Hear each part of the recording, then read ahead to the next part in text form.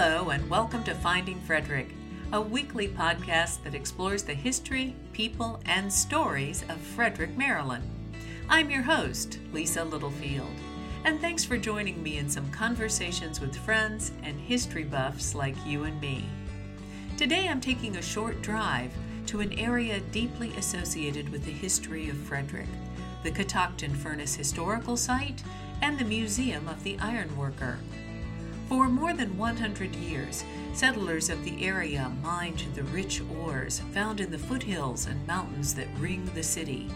I'll be visiting with historian, archaeologist, and president of the Catoctin Historical Society, Elizabeth Comer, to learn more about the people who founded the area, worked the furnace, and lived out the unique story of Frederick. Elizabeth, can you tell me a little bit about yourself and how you came to be involved in Maryland and Frederick history? Well, I'm actually from Frederick. Wasn't born here, but from the age of 4, so I think that qualifies. I grew up near Kriegerstown on a farm, went to school in Thurmont, and then Hood College for my undergraduate degree. So while I live in Baltimore now, because of my volunteer work at the Catoctin Furnace Historical Society, I come here frequently, and plus my family, for the most part, still lives in the area. So I'm in Frederick a lot and have a long connection. How did you become a historian? Well, my undergraduate degree is in history, but I'm actually an archaeologist. Not that precludes being a historian at all.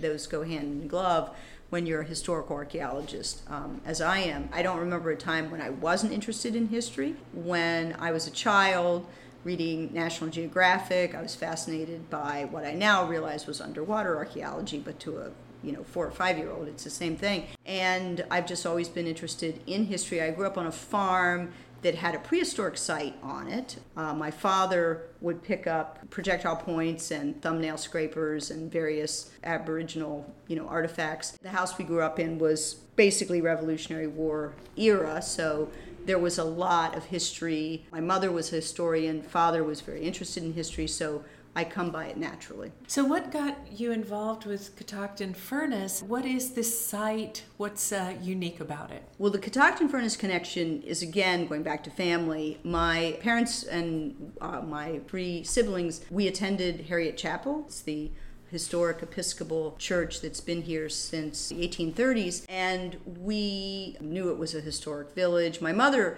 actually was very tuned into this early on because she recognized, the value of the 200-year-old plus, history of the furnace. In the early 1970s, in the run-up to the bicentennial, at the same time, the Maryland State Highway Administration was planning a roadway expansion of existing Route 15. That planned roadway expansion was going to come very close to and very adversely impact the Catoctin Furnace ruins and those artifacts that are the items, the structures that are still here, and the archaeological resources, as well as just the whole cultural landscape. So in the 1970s, as this threat loomed over Catoctin Furnace, my parents and 3 other couples got together and started the Catoctin Furnace Historical Society, 1972, 1973. So 50 years ago.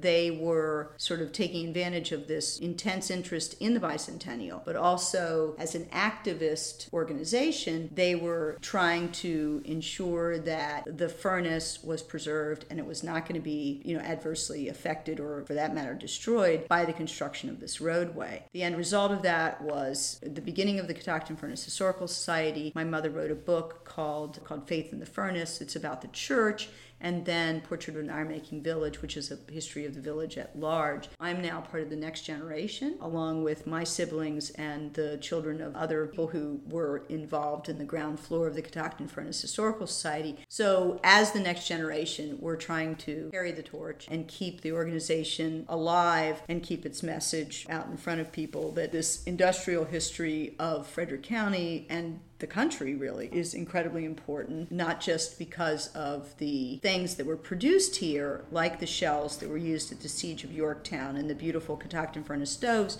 but also the workers, and which is why we call our museum the Museum of the Iron Worker, because we tell the story of the workers, and those include enslaved Africans, free African Americans, and then European Americans, European immigrants as well. So that's, in a nutshell, how I became involved and what my involvement is today.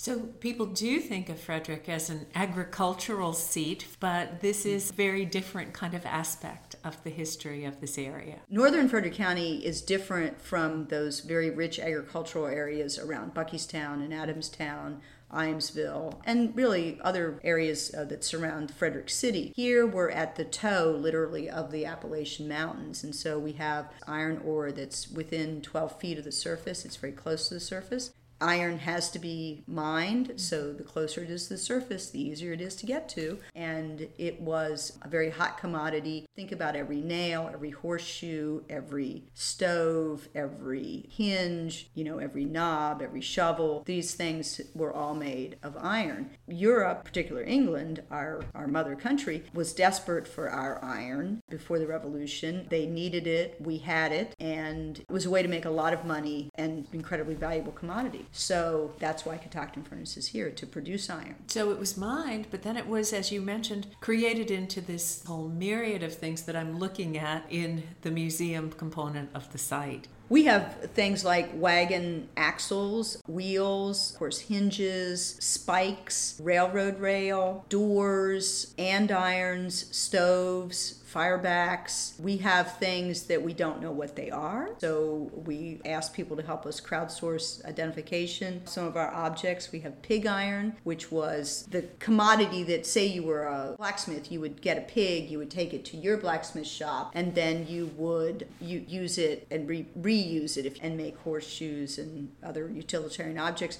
So we had the whole range of iron, from pig iron to very beautifully finished objects like our jam stove plates and our 9 and 10 plate stoves. So again, very utilitarian and very decorative things. Hundreds of them are here in the museum, including some items that were used here as well as made here. You mentioned earlier that this is a museum that is full of beautiful things and interesting objects to look at, but it really is about people. Well, the history of Catoctin Furnace, when the bicentennial was being commemorated, was largely recognized as European American. And that's because, or one of the reasons is because the descendants of those immigrant workers are by and large still here. Their descendants are still here in the village, which is really fabulous that we have a population that is multi-generational, that has taken care of these worker houses and has a very deep history here. But those individuals replaced an earlier workforce that was here prior to the Revolution, during the Revolution, when the furnace was being constructed, the furnace that we think of today, and then continued to be in residence, obviously against their will because they were enslaved, through probably the 1840s. The population was the largest African American enslaved population in Frederick County. They were highly skilled, we know, colliers, forgemen. They took care of not only operating the furnace, but also the agrarian skills of husbandry, animal husbandry, taking care of crops, working in the vineyard, working in the houses of the ironmaster. They were the workforce. So we can assume, without any stretch in the imagination, that the building that we're sitting in, which is the Museum of the Iron Worker, was constructed with the hands of enslaved individuals. I think it's really important to just say one more time that these were highly skilled people. These were people who were brought here completely against their will, but they brought with them skills. And one of the things we talk about at the museum is that knowledge transfer from Africa. Africa had so much history, but also a very rich history in iron making throughout the continent. And these European owners, they were able to take advantage, or they did take advantage of that skill set that enslaved brought, and then made, frankly, an enormous amount of money off of it. The village is ringed by mansions. There are 4, 3 of which are still standing in excellent condition, one of which is in ruins. That's the Ironmaster's mansion.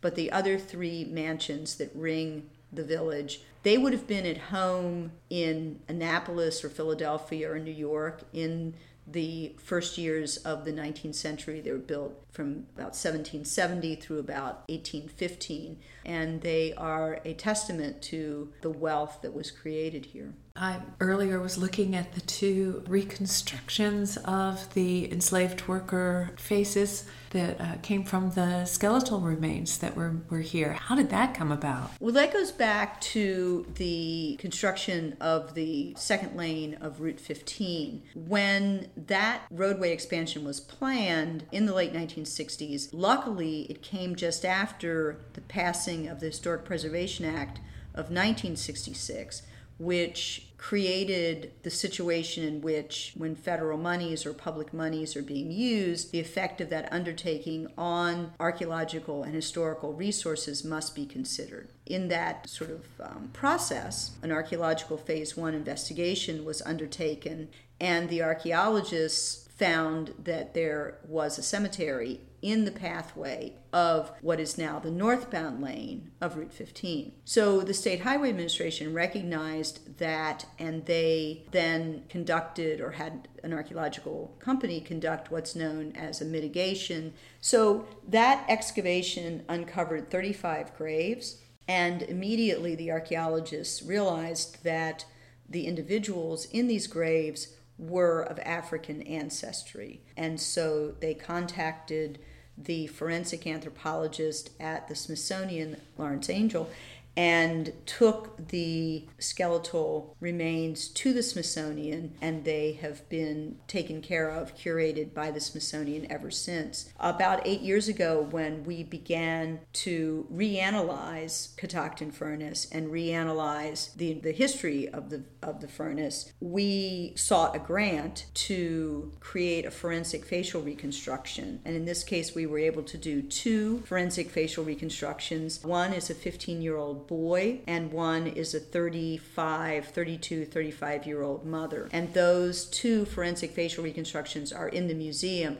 And these are done in such a way that if these individuals' friends or relatives walked through the door, theoretically they would be able to recognize them. That's how exacting the measurements and the recreation of their facial features are: the eyes, the nose, chin, mouth, forehead. So we thought that this was a way to demonstrate to people not just that the African American population was here, but make it a very immediate experience to be able to walk in and see these people. They're not numbers, they're not, we have no idea what their names are, but we can see them for who they were: enslaved Africans who lived in Catoctin Furnace in the cemetery. They're beautiful, and as you said, they're so very lifelike and detailed. But these individuals particularly are exemplary of the hard life that the enslaved workers experienced. Well, they are, and that's a really good point, because before we undertook the forensic facial reconstructions and found the grant that would fund that, we also forensic anthropologists reanalyzed the individuals, and the purpose of that was to sort of be able to tell their life story in a more complete way. Part of that was looking at the bones. For instance, the young man, he's only about 15 years old, his spine is already compressed, which means that he was subjected to incredibly hard labor, and probably incredibly hard and repetitive labor, so that had he lived to be an adult, he probably would have bent double. And we do have an individual, an older gentleman in the cemetery, who is bent double. He would have not been able to straighten up his back in the last decades of his life at all. And so this young man was well on the path, even at the age of 15, which is sort of, it's unbelievable, but of course it's the reality of enslavement. And he, not only was his spine compressed, but he died at the age of 15. Now, there's no parent. He wasn't in an accident. He doesn't have any broken bones or any trauma that would indicate his cause of death at that young age. But, if you're 15 years old and you're a young man, you're kind of in the prime of your life. You're neither older or very young when you're more susceptible to death. He shouldn't have been dying at the age of 15, but probably he was worn down, overworked, obviously, and without proper nutrition. And so when you get run down, you're less able to fight off an infection or an illness, a virus. Your defenses are down. So while we do not know what caused his death, we can suspect, given his compressed spine, that he was very much worn down and worn out, and then possibly just became ill. And instead of bouncing back like a healthy 15-year-old would be able to do, he died. And the mother died very, very likely in childbirth, because her infant, who lived for a few more months at the most, is buried just above her. So it's very, very likely that she died in childbirth, and then her son died shortly thereafter. So stories that really illustrate what the history was all about. You could spend a lot of time in this space learning the history of this area as well as the furnace, but this isn't everything to be seen at the site, is it? No, it isn't. Most visitors begin their visit to Catoctin Furnace at the ruins of the Isabel Furnace, which is where the furnace parking lot and the Ironmaster's Mansion are at 12698 Catoctin Furnace Road, if you put it in your GPS. But it's a large parking lot that is beside the Isabella Furnace. And from there is a walkway, which is the African American Cemetery Interpretive Trail. It's a self-guided path with waysides that tell the history of the furnace and tell the history of the African American population, the industry, and it goes through the woods to an overlook as close as you can get, but not inside the cemetery. So you can stop, and it is a contemplative space. And then the path brings you back to the Museum of the Iron Worker. So that's where most people begin their visit, and then they walk the path, come to the Museum of the Iron Worker, look at the museum, and then go back up to the parking lot. But you can also stop at the Episcopal Church, which is always open for visitors. You can walk to the Log House, which is just across Catoctin Furnace Road. That's where our historic kitchen garden is, and you can just walk through the village and see some of the other historic houses. So a few times a year there are living history interpreters here. Tell us a little bit about those folks and what they do. We're open every weekend on Saturday and Sunday from 10 a.m. to 2 p.m. And in the summer, we are hoping that those hours will be extended, so check our website. But we are absolutely open every weekend. You can count on that. And then we have special events throughout the year that are living history events and special events that allow you to kind of have a deeper dive into the history of the village. The next one is the Maryland Iron Festival, May 2022. It's a Saturday and a Sunday event from 10 to 5. And during that, we'll be pouring iron. And we will be casting, there'll be blacksmithing, of course. We'll be log hewing, because a lot of the buildings were built of logs. Some are stone, some are log. There'll be food trucks and music, just all kinds of wonderful, including some fun games like a cannonball toss and an anvil lifting. So that's May 21-22. And then we have a special event in fall called Fall Fest, which coincides with the very famous Color Fest in Thurmont. And that has crafts as well as apple butter boiling, which we do the traditional Catoctin Furnace way, and we make it and sell it. And then a lot of other, again, children's activities, tours, and that sort of thing. Spirits of the Furnace is in October. It's always 2 weekends before Halloween. It's on a Saturday evening. It's a guided walk through the village at night by lantern light, in which you meet some of the people who lived here. It's not scary, but it's very informative of the history. So you'll meet a miner, and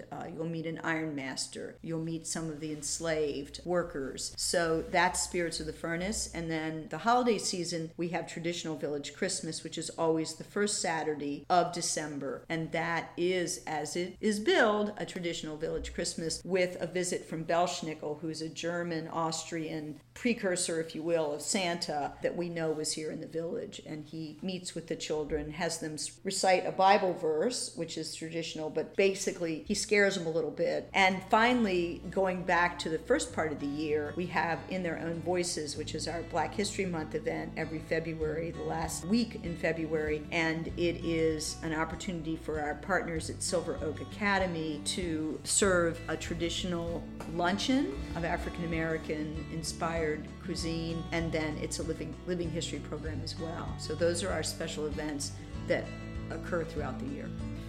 Thank you so much for being with us today on Finding Frederick. Well, thank you. This was a pleasure. It really was. I really appreciate the time. My many thanks to my guest, Elizabeth Comer. For more information about the Catoctin Furnace and the Museum of the Ironworker, as well as details that can help you plan your trip, visit catoctinfurnace.org. That's all for today's episode. Thanks to you for coming along with me to Finding Frederick. I'm Lisa Littlefield. See you next week.